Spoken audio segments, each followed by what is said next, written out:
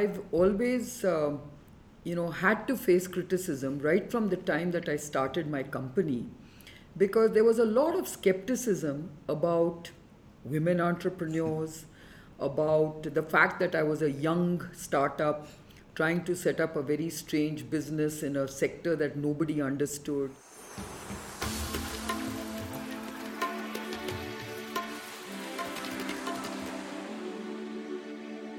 So, welcome to Outliers. This is a podcast with outliers, like I keep saying. And, I'm very excited to sit with an outlier. I must say, I consider this person an outlier. I think the most visible outlier I have ever met. And you will discover why we consider her an outlier. I'm sitting down with Kiran Mazumdar-Shaw, founder of Biocon, and someone very, very visible on social platforms, in public forums. In fact, I think when I started my career in 2000, and I was in Bangalore, and I used to hear and read a lot that Kiran would talk about on different topics. It took few years for me to realize that she was the person behind Biocon. I was a rookie reporter. It was that that's how I first discovered Kiran. So Kiran, welcome to this podcast. Thank you. One of the things I have always noticed in the way you share your opinions on Twitter, of course, and elsewhere. There's a lot of critique that happens at times when you share your opinion, right? So, how do you manage criticism? How do you manage critique overall in everything that you do? What are some of the lessons in your experience and from your career as an entrepreneur?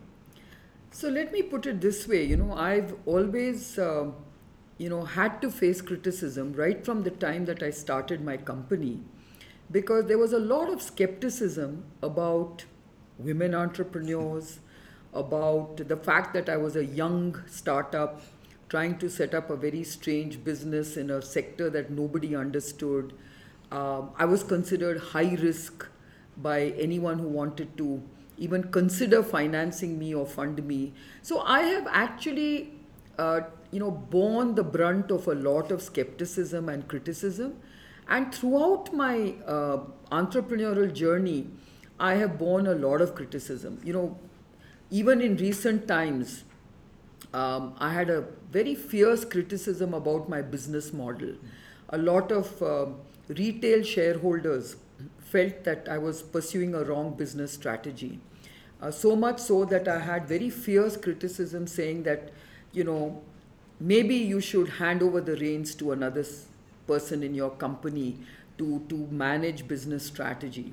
Of course, all that has been vindicated when we got our first biosimilar approval by US FDA as the first Indian company. And now, of course, all my skeptics have become my greatest supporters. So I know that if you're true to what you're saying, if you are true to what you believe in, expect criticism because people don't always agree with what you believe in. But at the end of the day, you must focus on your beliefs, and I think you will be vindicated in some way. So for me, that's been the way I've sort of, coped with criticism throughout my life's journey. And therefore, I'm not afraid to basically express my views because I believe that I have very carefully considered what I want to say about any subject.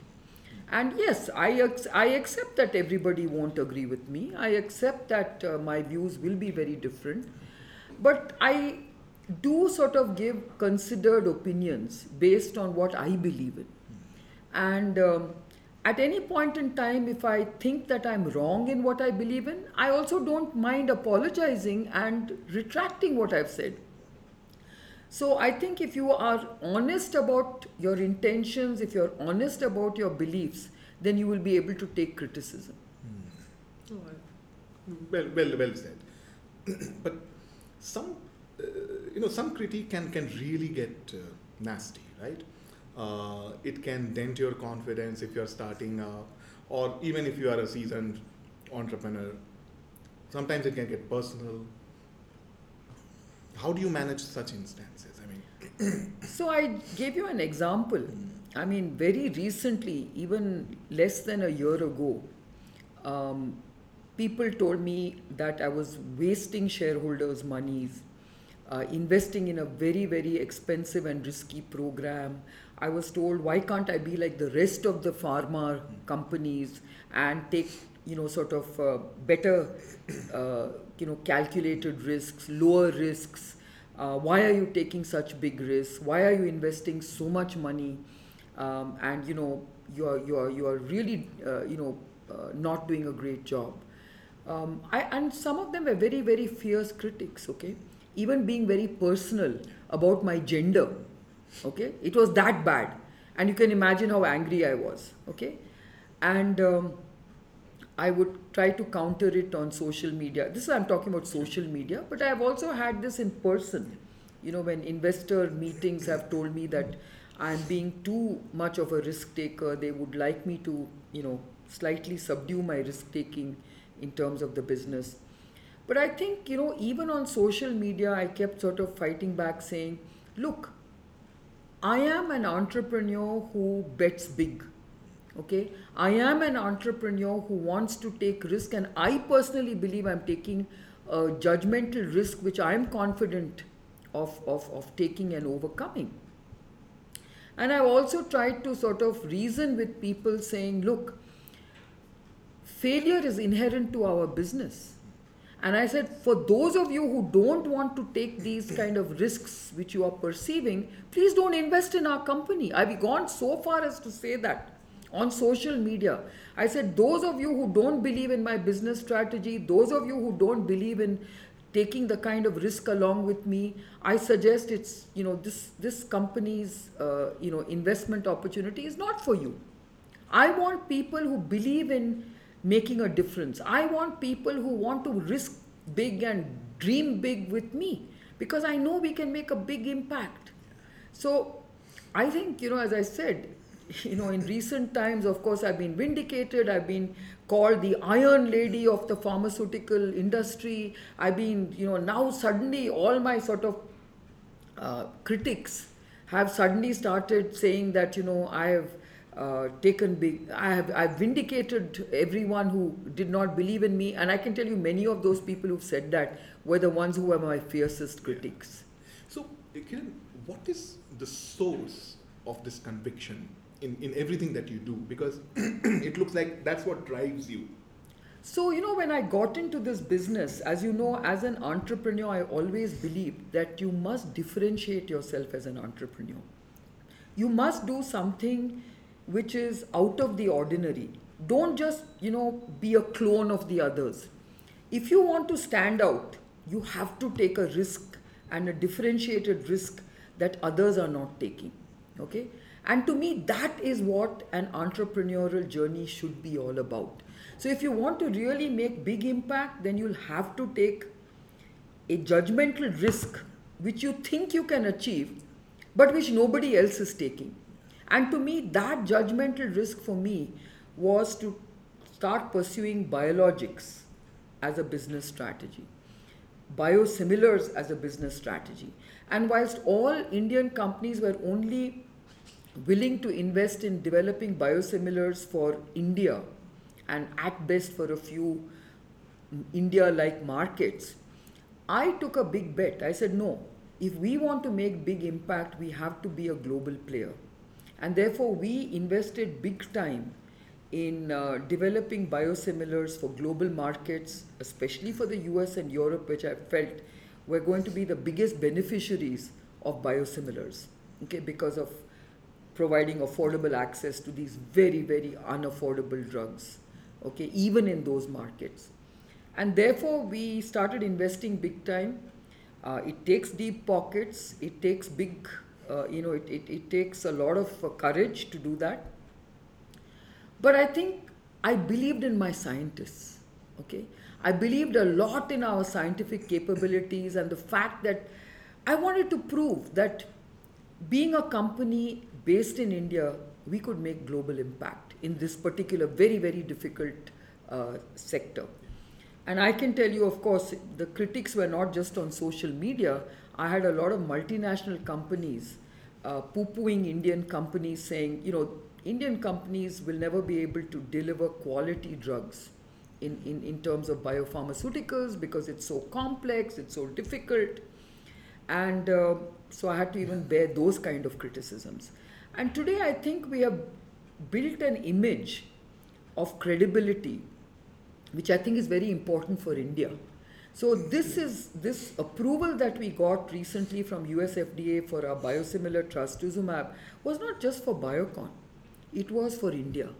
Because for the first time, we could actually hold our heads up high and say that Indian scientists are capable of delivering world-class complex drugs to global markets. That's what I wanted to basically prove. And I think that's what I believed in. I think I really believed that our scientists were second to none. And I really give a lot of that credit, not to myself, but to my scientists. The only credit I give myself is that I believed in them. Uh, Big risks also mean big failures, colossal failures. Absolutely. So, have you had those and how have you coped with them? I mean, what did you do with them? So obviously, as I mentioned earlier on, you're absolutely right. Big risks do have big inherent failures also associated with them. And I think, whilst I built this business over the decades, we've had big failures as well. But I think you learn to kind of look at those failures. Some of them are pretty, final failures. You can't really sort of do much with that. And I've had a couple of those kind of failures as well. But some of them are failures which you learn from and you overcome them and you move on. And I think that's what my philosophy in life is, that there are failures which you must come to terms with, and there are failures that you must learn and move on with. And I very often have found in my case, a number of my failures have been stepping stones to success. So whilst I've failed in the earlier phases of that program, by overcoming those failures, I've actually succeeded. Let's take, for example, during my enzyme days, we certainly had a number of failures, but those failures were overcome. And then we finally got into very successful enzyme technologies, which I was able to basically, divest at huge valuation. Similarly, even in our biologics programs, I think, for instance, my oral insulin program, which has been a very long program, I've had a number of hiccups along the way. I'm now hoping that the next phase will not be a failure. I think that's the final shot I'm going to give. But, these are the kind of things that I have done over time. There have been some programs in our R&D pipeline which I've had to basically put an end to. I've also had some failures in terms of making judgment calls which were not correct. For instance, we acquired a German company, thinking that would be a very good inroad into the European market, that it would help us to leapfrog into some of our marketing aspirations. But then very soon I found that I'd made the wrong judgment call, because that was not ideally suited for what we were trying to do. And before I got into a sort of a deeper sort of investment into that company, I decided to divest it back to the promoters. So I have made such calls. It's not that it's been a smooth success story all along. In fact, far from that. I've had many, many failures along the way. So Kiran, as a leader or as a person, how do you know something is failing? Or when you decide, okay, let's move on? Because if you are an owner of an idea, sometimes you can get too closely associated or passionate about it. So how can you suddenly move on? I mean, I don't. It's an open question, but I'm trying to understand. No, it's a very good question. I think I often say to people, look, failure is something that you must not personally attribute to a personal failure. Okay, if you can do that, then you can be very unemotional about accepting a failure and moving on. If you take too much of ownership of that program or then you're likely to keep being in denial. Okay, and therefore I say that how do you come to that unemotional point? Because I think that unemotional point comes when you try a few times and it doesn't succeed. Okay, and then finally you basically analyze that failure, saying, why am I failing? I think that analysis is very important, and that you must do very unemotionally. Difficult. If you can do that unemotionally, you will move on and you will accept that failure, like I did in the case of that German company that I talked about. That was a personal judgment call that I made. I said, no, it's got to work, it's got to work. We tried to make it work for a year or two, but then there came a point when I said, look, let's understand, why is this not working? And at that point we made a very unemotional call. We said, no, this is why it's not working. It doesn't fit in with what we are trying to do in the first place. And that's when we were able to then divest it, back to the promoters. Secondly, even when it came to some of our R&D programs, yes, scientists get very attached to that idea. People are pushing that idea a lot. I get very attached to that idea. And then you move along the path, then when it starts costing you a lot, I think that becomes then an important trigger for you to look at it unemotionally. How much more am I willing to invest to overcome this failure? Okay? And how much do I believe that this failure can be overcome? So that's the point in time when you basically look at that, analyze that situation and say, okay, I'm willing to give it a final shot at this kind of investment level. And if it doesn't work, I'm going to unplug. That's the kind of decisions I take. That yes, I'm willing to give it a good shot. I'm willing to invest in something over and over again. But then there does come a point in time when I feel, okay, we've invested so much so far. How much more am I willing to invest till I pull the plug? Or if that investment shows me that I don't need to pull the plug, I will move on. So you need to do that analysis.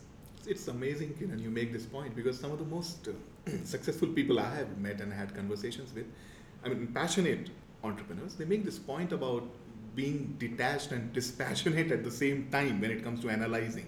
So it's fascinating how you are passionate about the overall mission, but when it comes to taking these calls, you become detached, right?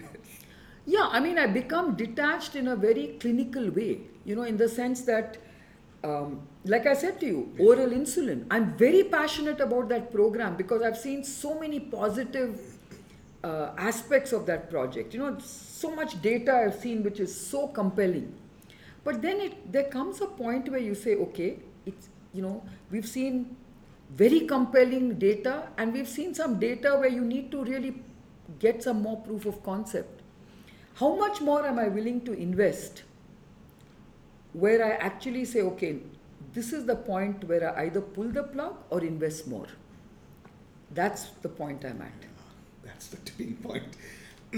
Just to shift gears, you're also someone who, from outside at least, seems to maintain so many personas, right? You seem to have so many passions in life and related to work as well. Sometimes you come across as an ambassador for this city called Bangalore. Another instance, you are this a business icon who's talking about India as a destination. And then sometimes as a critique of a certain policy. Of course, your interest in social and other areas are very visible. How do you follow so many passions at the same time? And my follow-up questions is going to be about multitasking, but let's first understand you as a person and understand how and why you maintain these different passions and how do you pull it off? So I think I am a person who has varied interests, but I also know how to prioritize my time. I do believe that there are certain, when you're in a position of influence, and when you do have interests, and when you have, and I think every one of these interests is a vested interest, because it is ultimately it's compelling self-interest in many ways. I want this country to be a better country for all. I want my city to be a good city for people who live in the city. I want India to portray a certain image. And of course, I do realize that there are a lot of inequities in society, in the country that we live in the world we live in. And I feel that as a voice of influence, I need to do something, so that I can actually speak up. And I feel that if I can make a difference, if I can bring about change, well, that would be something that I could possibly do for the benefit of others. I do prioritize my time. I mean, although I'm very active on social media, let me confess right now that the only reason I'm so active on social media is because of Bangalore traffic. You spend so much time in the car that I can afford to spend half an hour tweeting about some subject. And then you'll suddenly find me going silent because now, I've gone across that traffic jam and now I've got other things to do. So, I spend a lot of that kind of time trying to be active on social media. But then the moment I'm at work, I'm off social media. So that's my confession. Sure. Having said that, there are issues that I like to sort of be vocal about. And, and therefore you tend to see me sort of talk about certain subjects. Um, you know, some of them can be very controversial in the eyes of public. Like, for instance, I think the Padmavati issue has been a very polarizing issue. And, I have spoken up saying that, this is not the right thing and not the right way for the country to get polarized on.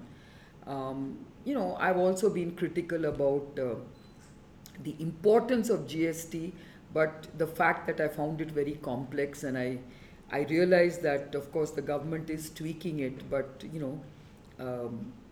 I have criticized it in the past, and I'm glad that the government is tweaking it. But I'm just saying that, generally speaking, I speak up on either policy matters or I speak up on issues which I feel are unnecessarily polarizing our society or our country.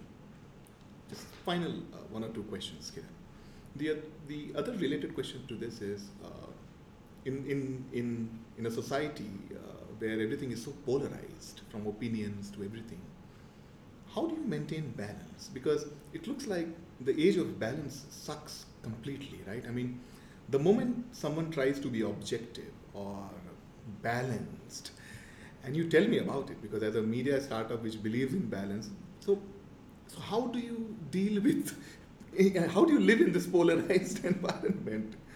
It's very difficult to answer that question because I think people don't rely on data or evidence, which is what I like to rely on. I think that the only balance you can strike is if you can reason with data, if you can reason with evidence, you can reason with, clear, not anecdotal, but substantiated data.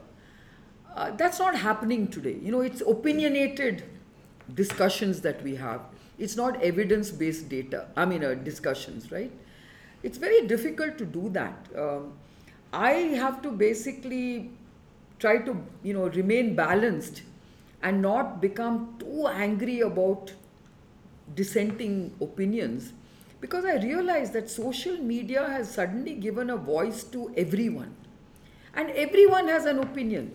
Everyone has a view of the world. And I think you have to respect everyone's view of the world. But at the same time, I only respect those views which I feel are evidence based views.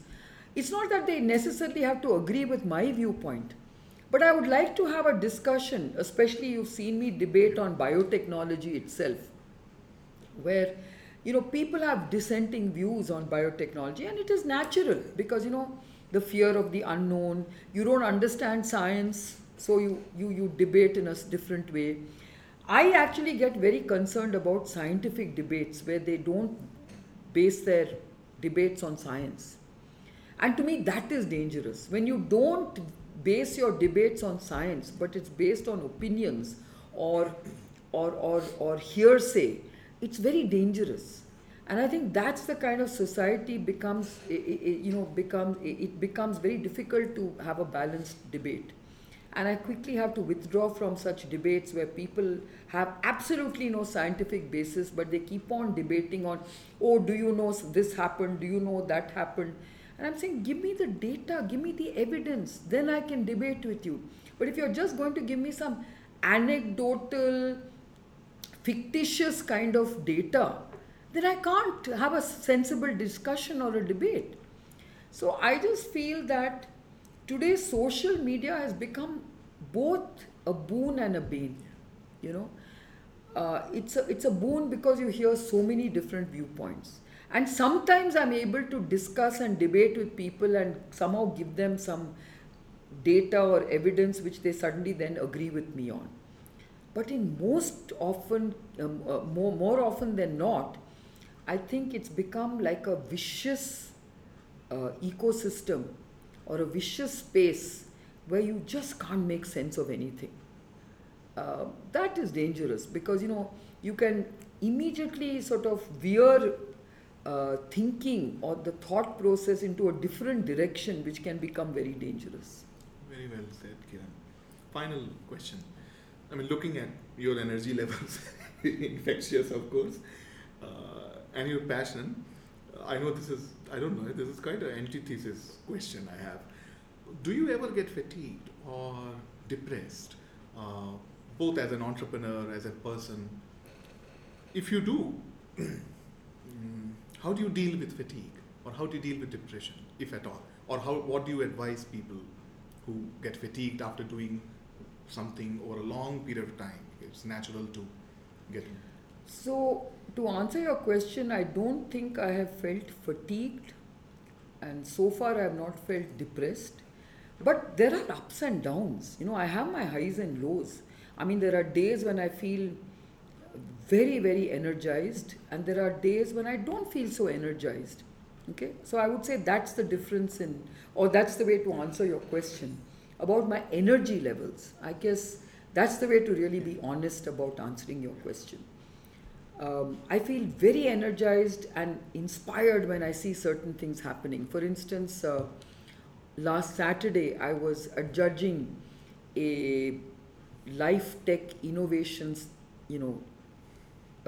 forum where we were awarding prizes to the best startups. Okay, and I was very energized because I saw the kind of startups that are coming up in the life tech area. And I said, wow, this is really, really energizing and inspiring to see that. Look at the kind of innovative thought processes in our own country. There were wonderful companies with great ideas and a lot of proof of concepts. And I thought, wow, this is really, really inspiring. So that really energized me a lot. There could be days where things can go wrong and you feel low energy.